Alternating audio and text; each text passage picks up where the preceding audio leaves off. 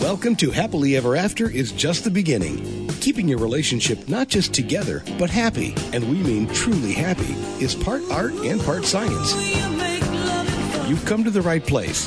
Here's your host, Leslie Dories. So, German statesman Otto von Bismarck once said, "To retain respect for sausages and laws, one must not watch them in the making." And I often think marriage is kind of like that. Well, sort of. Most of what people see and hear about marriage in media are the extremes. First is the romantic view of the couple after overcoming some horrible odds, riding off into the sunset. The other is that marriage requires onerous work, compromise, and sacrifice. The truth is that the happy couple just ride off into the black hole that is marriage. And that is filled with all kinds of myths and unrealistic expectations of soulmates, misery, and who knows what else. So it's no wonder that couples are confused if they made the right choice. So to clear up some common misperceptions about marriage, I'm happy to welcome back Dr. Corey Allen. He's a licensed marriage and family therapist and professional life and relationship coach. So, Corey, thanks so much for coming back on the show and talking about what seems to be, this challenge that is marriage. Correct. It is a challenge. That is true. So you wrote a blog post recently titled "Passion Isn't the Problem," which I loved. So what role can or should passion play in a marriage? Well, Leslie, I think the better question is, what role does passion play in your life? Okay. Because we're always told to go follow our passion, follow our bliss. Like, what does that even mean? That's a bigger question. I don't know if we got time to really unpack. But a lot of times what I keep finding when it comes to the marital dynamic of this equation is you're seeking something that you're not bringing to the party yourself. And if that's the case, how in the world is your marriage going to fill something that you're not providing an opportunity to do and your part in? And that's the romanticized view of marriage in a lot of ways that you alluded to in the open. Mm-hmm. You know, that it's you'll complete me, we'll live happily ever after, for better, or for worse, and there will always be just better, it's like, no, that's not married life. So, and I think that's really the problem, is because, people buy into this. They're not necessarily paying attention to what they're seeing in real life, but they are buying into this, I don't even know what we romanticized, I guess would be the term for it. And so it's almost as if when they're come face to face with the reality, they're shocked. Yeah. They think something's drastically wrong. And rather than, I would see it as, the moment you wake up in marriage and wonder, did I make a mistake? Or the moment you roll over and sort of detest your partner or don't like them at all because of what they did or didn't do, that's when marriage begins. Oh, well, and there's something deeper going on then, right? Yeah, there's something else happening with both of you at that point. Yeah, it's so funny because, I don't know if you get this question, but I get it all the time about whether or not I do premarital work. I said, yes, with anybody who's willing to do it. But most people are so caught up in this romantic haze that they're like, well, they usually have one of two things. Either, no, we're fantastic, we're not going to run into any problems, we don't need it. Or the alternative, I don't want anybody to tell me that I might be making a mistake. It's like, but then they run smack dab into reality. Maybe it's 6 months, a year, maybe 2 years in. And then they're like, what do we do now? But then they think it's normal because of all it's supposed to be hard work. So how do we help people out of this? Well, I think so.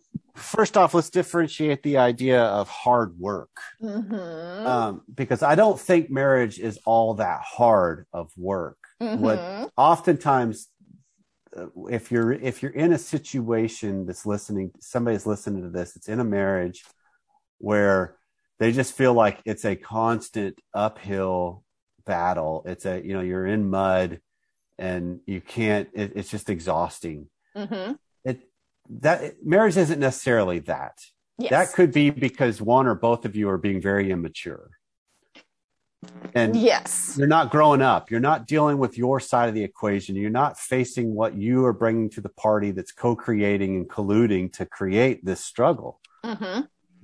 Like I was just working with a client today that this was the first time with them. And it was just, they were trying to say, well, what I'm really wanting is to be loved. And so I just interrupted her real quick, said, okay, so what ways are you acting lovably? Ooh. Right? Because that's where the rubber meets the road. And if I want to be respected, where am I acting respectably? Right. And because it's self-fulfilling prophecy of, if I lose my cool because I don't get what I want, I'm going to continue to not get what I want.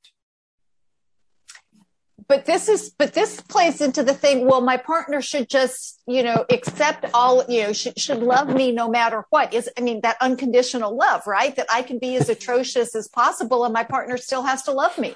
There's still consequences though on everything. And marriage is still a choice. Mm-hmm. And so it's looking at it, the idea of, hopefully I can rely on some compassion from my partner, but I can't rely on them to just grin and take it all the time if I'm dishing it out wildly and blindly. Mm-hmm. Eventually somebody's got to stand up and say, hold on, I'm not going to let you treat me this way anymore. And that's a better move rather than you need to stop treating me that way. Because that's a no power move. Exactly. And but that's what people do, or at least sometimes it's the language they use. And I think that can be a critically important part of it as well is, I want you to stop doing that, which is a perfectly legitimate request. But for the power statement is, I will no longer put up with that. Right. Right. And because that's more personal agency. Mm-hmm. That I am in control of my choices based on my statement. Mm-hmm. And that's boundaries, right? That's that idea of, it's not another person's responsibility to enforce my boundary. It's my boundary. I hope they honor it, but mm-hmm. when they don't, I have to enforce it, not somebody else. Well, and that's where we know the rubber meets the road a lot of the times, because I don't want to do what I have to do to enforce the boundaries. So the easier thing is if you would just respect it in the first place. Right. Right. Or I throw a big fit and I get hurt and I get mad and I'm culpable in creating a dynamic, mm-hmm. but I continue to take the stance of, it's not my fault. Yes. So wanting to get back to this concept of passion, and you were talking about, well, is somebody, if I say I want passion in my relationship, am I doing things to invite that? Am I putting passion into the relationship? But in your piece, you say that passion is much more complicated than what's shown by Hollywood and Hallmark and all the other, places we get our information about romance. What do you mean by that? Well, so a lot of times it's the idea that, we have to kind of define, what does passion mean? Because there's a lot of what life is. So Leslie, let's frame it this way. This is made up statistics. So okay. I'm going to own it. Okay. Because I've not found any research that actually confirms this. This is just my hypothesis. All right. That 90% of life is just the drudgery of what is required of us to survive. Mm-hmm. Right? That it's, I got to have a job. I got to have food. I got to have shelter, need water. Mm-hmm. I need a family, in a sense, if I'm going to keep the species going and my namesake and my family going. Mm-hmm. So it's just what's required this is just life on life terms. Mm-hmm. 10% houses all of the pleasures, the joys, the romantic stuff, the passion, if you will, even the really good erotic sex, all of that. That's in the 10%. Okay. But we seem to think that 10% actually is more, right? That there's more that, well, how do I bring passion? I'm not passionate doing the dishwasher. Well, of course you're not. It's the dishwasher, right? So what if I reframe my relationship to that dynamic in my life, though? That's a different framework. Because I'm convinced, Leslie, I was conceived and born for 3 reasons. And this is selling my parents short, who are wonderful people. But I think that they had me because they needed somebody to mow the lawn, unload the dishwasher, and change the channel, because this was before the days of remote controls. And so one of the things I detest is whenever I see the light on the dishwasher. I hate it because it still just brings back the drudgery of existence. So what I have done over the last 2 decades, and now that I have kids, they are in charge of the dishwasher more than I am. But when they were little, we turned it into a game of how fast can we unload the dishwasher without breaking anything? Come on, kids, let's go. Set the clock, go. Right. And we would just have fun with it. That's bringing passion to something rather than expecting it to provide it, which is what we hope the 10% will do. And so if I can look at it as, I think in the piece, I've listed it as its priorities and its choices, right? I confront things via choice that I can make. I can have a good time regardless of what's going on if I choose so. It's not what we think of as the socialized view of a good time necessarily, but I can still find something to glean out of it that's fun and enjoyable. Yeah. And that's an interesting mindset. And, I love the 90-10 split, because I think, but even in that 90%, like you said, with the dishwasher, we can choose to look at it as drudgery, or we can choose to look at it in some other way. And again, that's bringing empowerment back to the individual.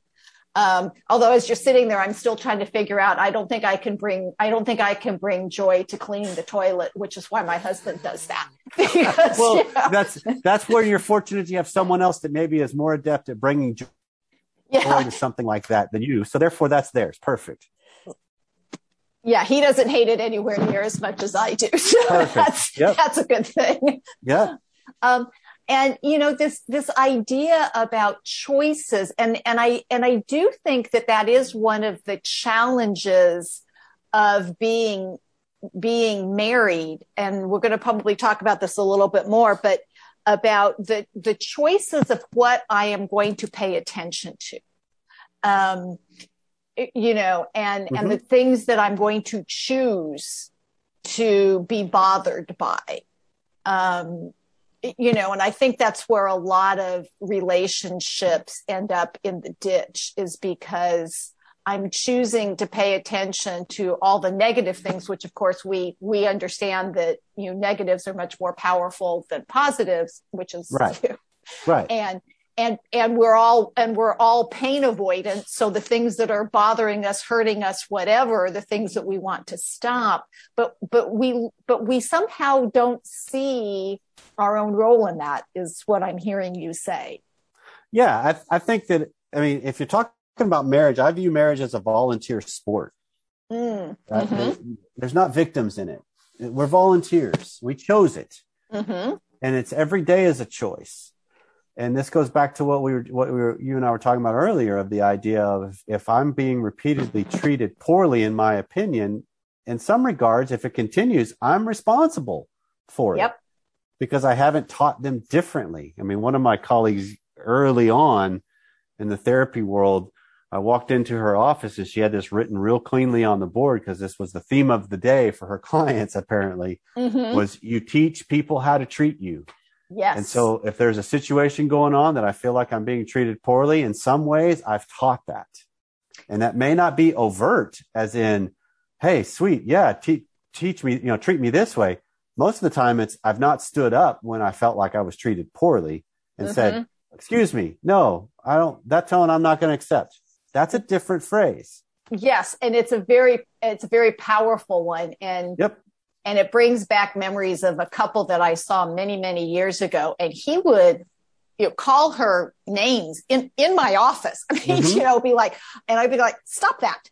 But I actually asked her once when we were by ourselves, I said, why, when he called you the B word the first time, was it okay? And she said, well, it's not. I said, well, 12 years later, he's still doing it. So somewhere he got the idea that it was. And it's not necessarily easy to stand up and say, this is not acceptable, because I think we're afraid of the consequences of that. If I stand up and say it, I better well have the courage to follow through. Yes. And that's where it gets scary. Well, yes, and a little bit dicey, because because all of those things. I mean, this is where, if I've got a romanticized view of marriage, I think any major fork in the road like that, which these aren't really major yet, I treat them as such, though, because it's a divorceable offense, possibly. Right? Correct. What, you mean you don't want Chinese food for the 6th night in a row? How dare you? That could ultimately lead to a divorce if you think about it, right? And if that's the reason for it, if they actually put that down on their paperwork, okay, well, there's probably got to be more. But it's still, we get so caught up in, I don't want to even go down that road of possibility of we may not end up together or whatever, rather than, hold on, what is it you're really wanting? What are you really after? If you're wanting a partner, you got to be willing to, at the very least, admit that route exists. Doesn't mean you choose it, but it could mean you put your foot on it for a moment. Right. So this is Happily Ever After is just the beginning on webtalkradio.net. I'm talking passion and more relationship stuff with fellow licensed marriage and family therapist and relationship coach, Dr. Corey Allen. And if you're wondering if there's something wrong with your marriage because you don't feel passionate about your spouse all the time, I invite you to just breathe. You're normal, and so is your marriage. Now, that's not to say your marriage has to be drudgery either. And if you're wondering if your relationship could use a checkup, and in all honesty, most of ours can, I invite you to schedule a free 5-star relationship discovery session with me. You can reach me by email at Leslie, Lesli, at foundationscoachingnc.com. That's FOUNDATIONS, coaching, N as in Nancy, C as in Charlie.com. Or you can reach me by phone at area code 919-924-0463. Now, I want to get back to this conversation about passion and marriage. And Corey, you talk about expectations, and what role do expectations play in this focus on passion? Oh, man. There's the $64 million question, right? So first off, expectations oftentimes are planned disappointments. Oh, I like that. So especially if I've got another human being involved in that expectation, I can have personal expectations that I have more agency over and power to use and drive towards. But anytime I have an expectation, most of what I find in married life is it's the unspoken ones. Yes. And even the spoken ones. And I have not ever examined, are they realistic?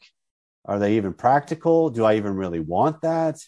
What's the desire underneath it is a better question. Yeah, and I add a third question to that, or another question to that. Yeah. Has my partner agreed to those expectations? No, that's perfect. I mean, there's a huge difference between expectations and agreements. Right. That if I hold somebody responsible for an expectation that wasn't an agreement, I'm at fault. But we do it all the time. Yes, we do, because our partner should read our mind, Leslie. You know that.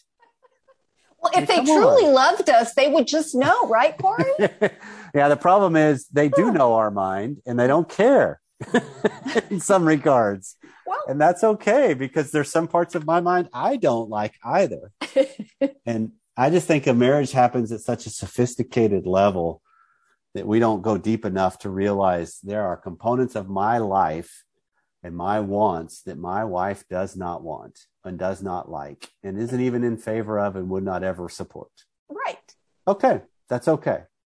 Well, but then that begs the question, where do people go from there? Because what you just described was potentially the source of really bad conflict and or resentment. Okay. So if that's the case, then the first thing you start to do is you be honest about what's going on in my life, what's going on in my relationship, what's my doing of it, and what's my undoing of it, in a sense. What's other people's responsibility or culpability in it too. Because if I can have a better, more accurate view, it will help me reevaluate maybe what I want. Okay. Because here's the example I use all the time and this is the experience I use all the time too. I've actually used this twice today with clients so far on the day of our recording this. So it's the theme of the day. Well, this is the theme of a lot of them because I get to a lot of the issues that they are bringing up. I frame it through their sex life a lot of times because I think that's a good elicitation window. Okay. Because it helps them see how you do sex is how you do life and vice versa. Okay. And so what I see a lot of times is a husband is claiming and striving for, he wants a better sex life. Okay. Right? That's what he's after. Mm-hmm. He's married to a woman that as it's evolved, it's not that she doesn't like sex. She just not a high on her priority list. Mm-hmm. And so it's the check the box list kind of a thing, right? Right. So yeah, I'll do this for you. And so then we start unpacking that and I ask him the question of, okay, now you are in a dilemma, sir, of you want good sex, you claim, but what you're probably having isn't good sex, but you're not willing to admit it, are you?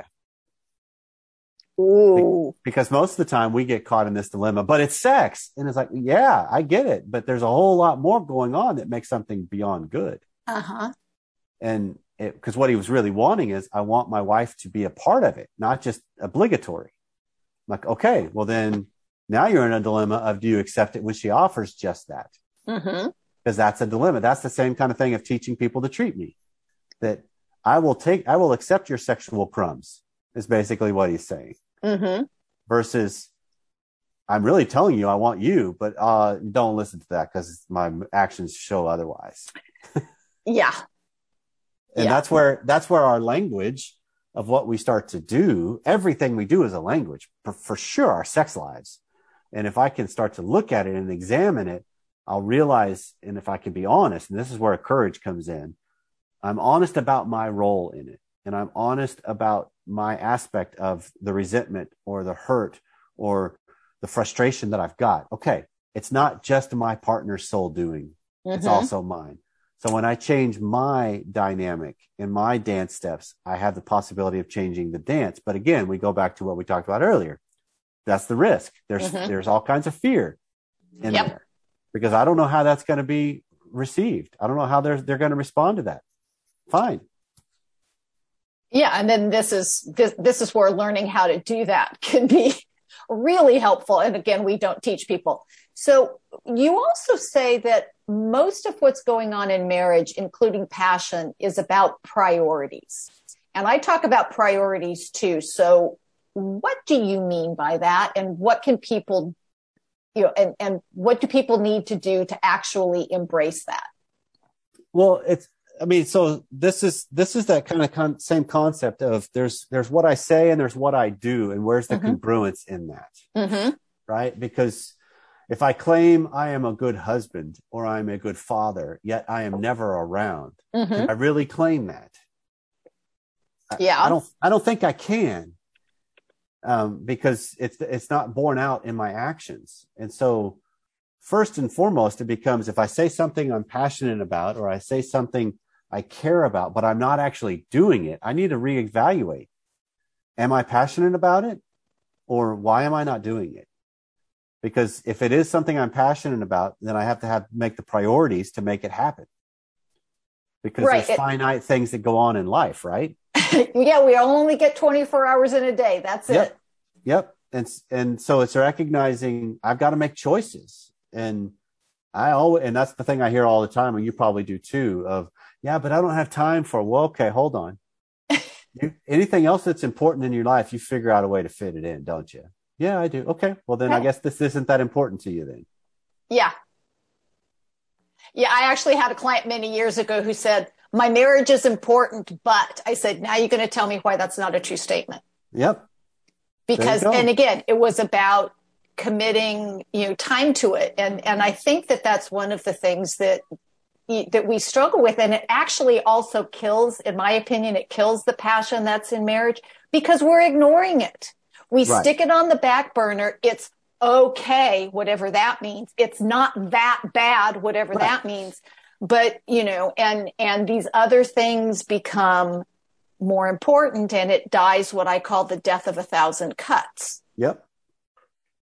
Right. So that's that idea of if I'm back to the way we started this whole conversation, Leslie, of if I'm not bringing something to the marriage that I'm wanting out of the marriage, I am at fault.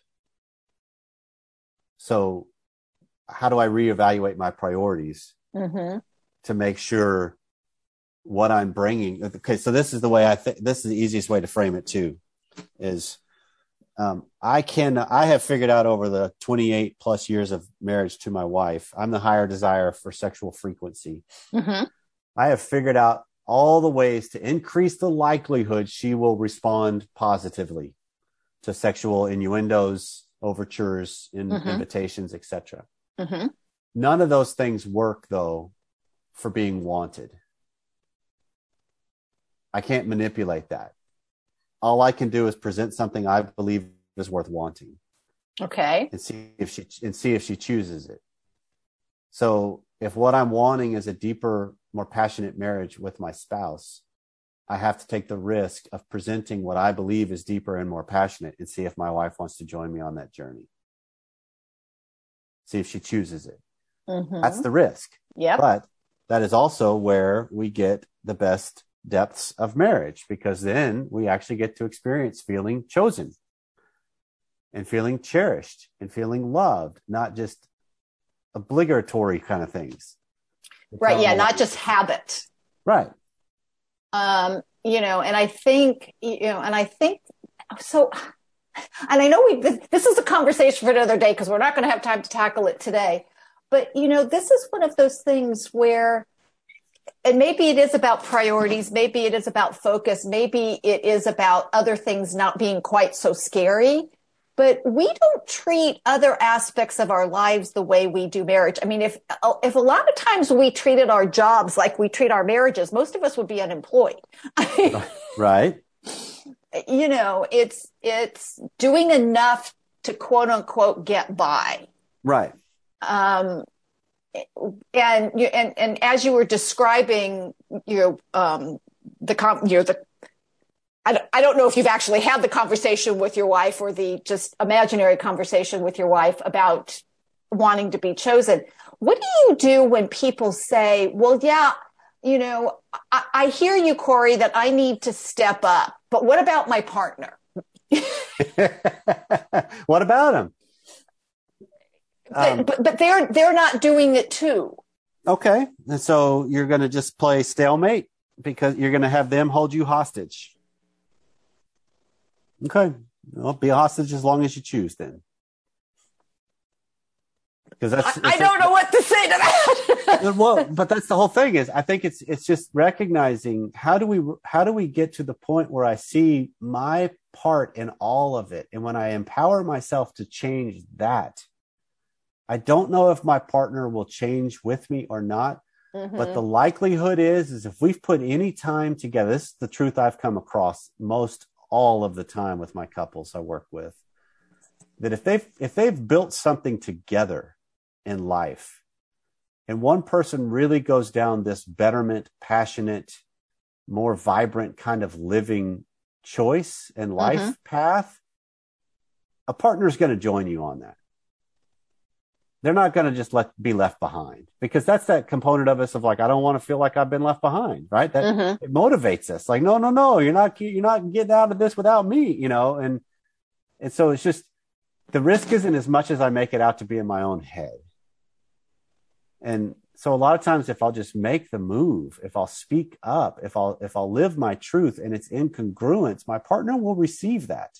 And then most of the time, they'll start to realize, okay, hold on, something's changing. I want to be a part of that. What do I need to do? And then they're asking better questions.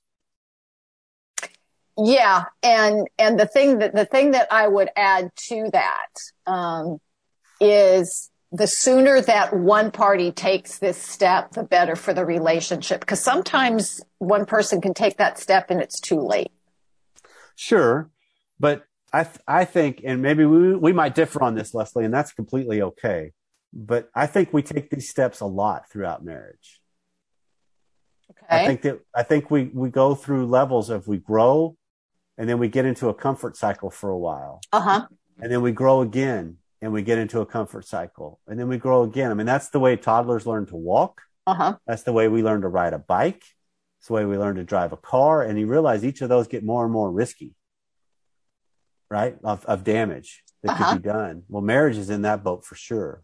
Okay. There's a lot of damage that can come from every growth cycle, but there's damage that comes from not growing too.